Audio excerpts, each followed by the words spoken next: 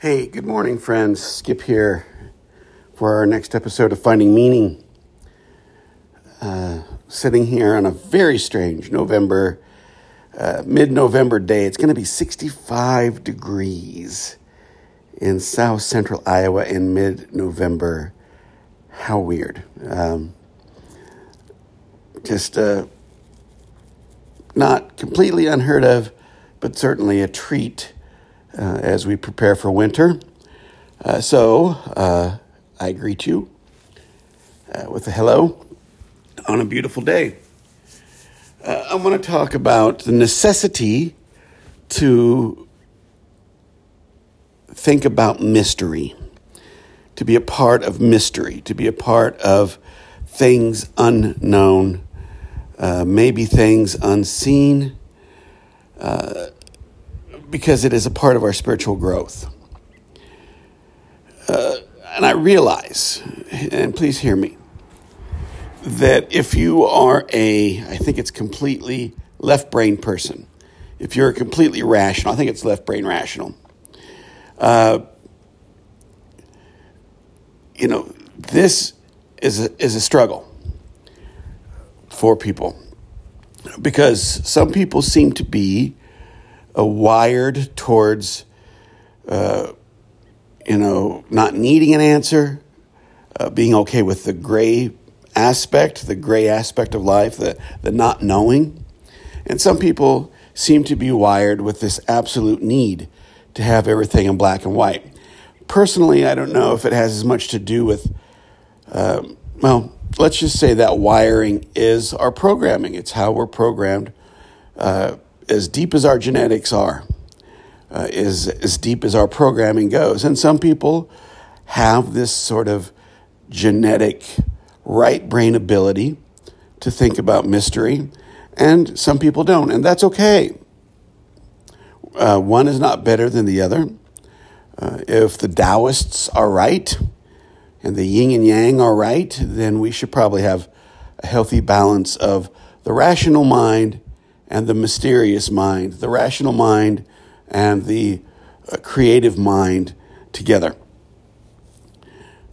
For the purposes of this particular podcast, we're going to dive into that right brain that we have to appreciate, at least on some level, to find any meaning in life, that there are things we just don't understand.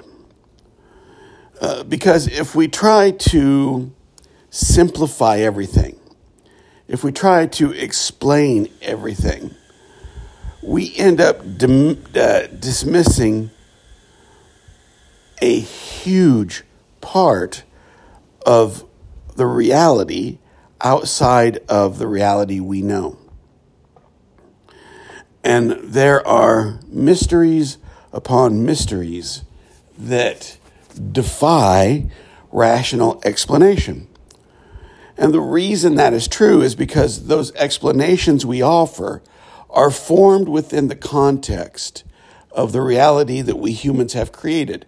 This very narrow, very myopic, very human thought-centered, very closed reality that we have spent years and years and years trying to develop.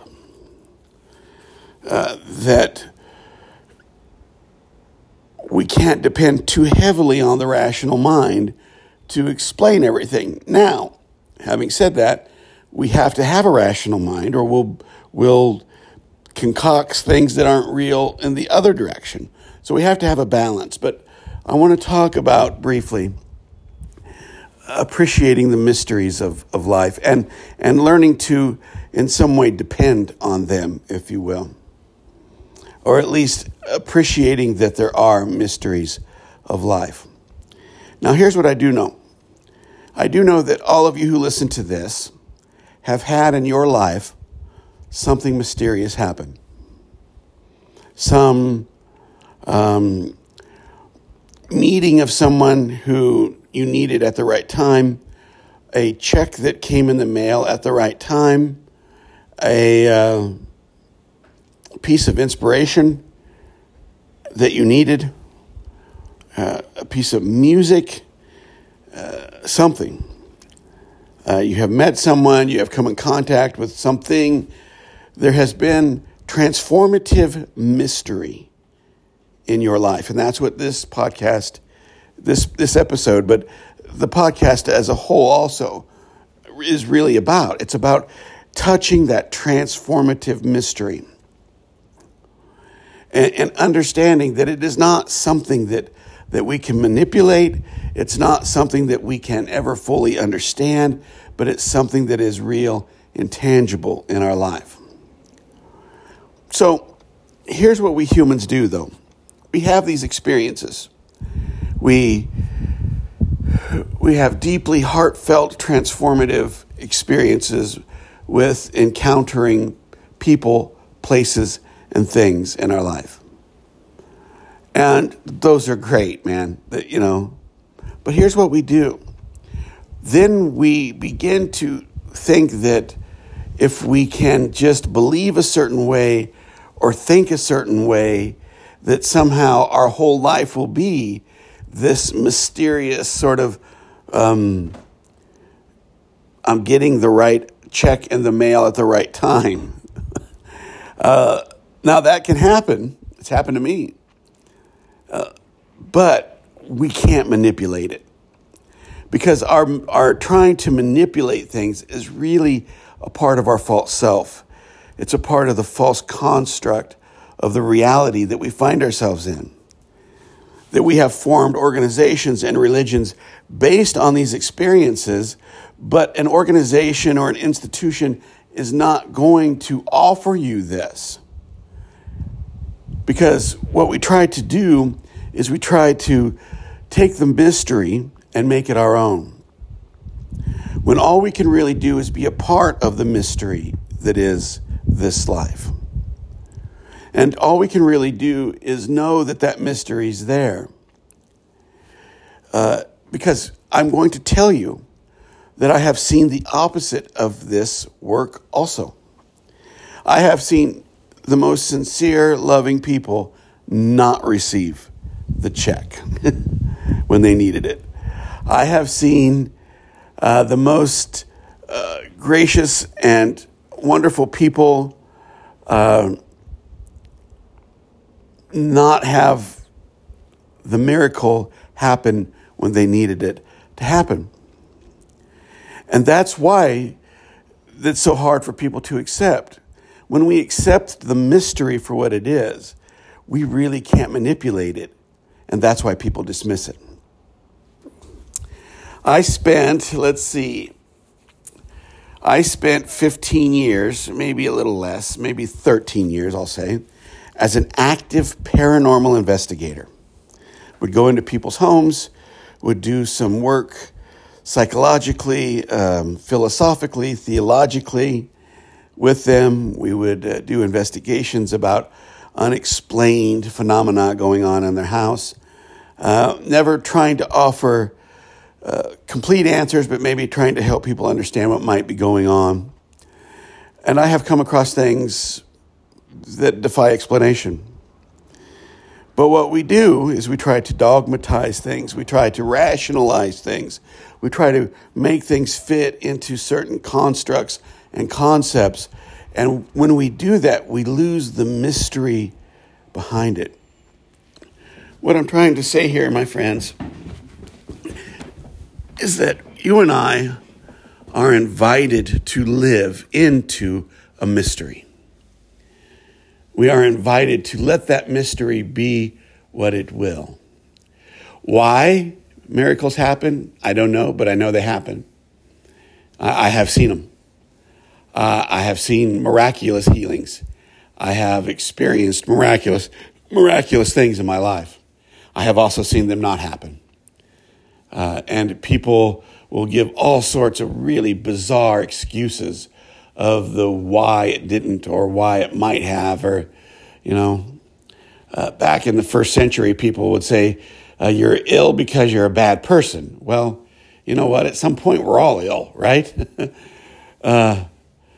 We can't rely on the rational mind to give us all the answers. We can't rely on the mystery mind. We can't rely on counting on the mystery to get us through. We have to have a balance of both. Right now, I'm beginning to look for employment as school is coming to an end. And I have to actively look. But I also have to understand that there's a mystery involved with this, that there are forces beyond my understanding that hopefully are working to my advantage. I believe that to be true.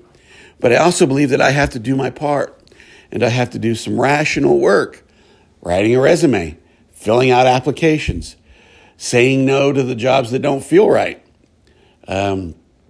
not being in a hurry, practicing patience. Just one example. What I do know is this, that you and I are involved in a great mystery. And that mystery holds within it mysteries. And the more we try to define these mysteries, the more we try to dismiss these mysteries, the more we try to religify or institutionalize these mysteries, the more we lose them. So, as for me, I'm grateful when they happen. They are great reminders of consciousness at work, collective consciousness, the consciousness of the universe, God, higher power, whatever word you want to put there. But nonetheless, they're a mystery. They are a mystery. And the more we live into the mystery, the more we are willing to surrender our our need for answers. Here's the irony. The more we're willing to surrender our need for answers, the more we don't need them to be happy. Let me say it again.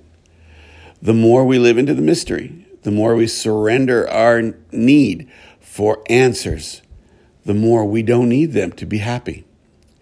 There you go, my friends. I hope this is helpful.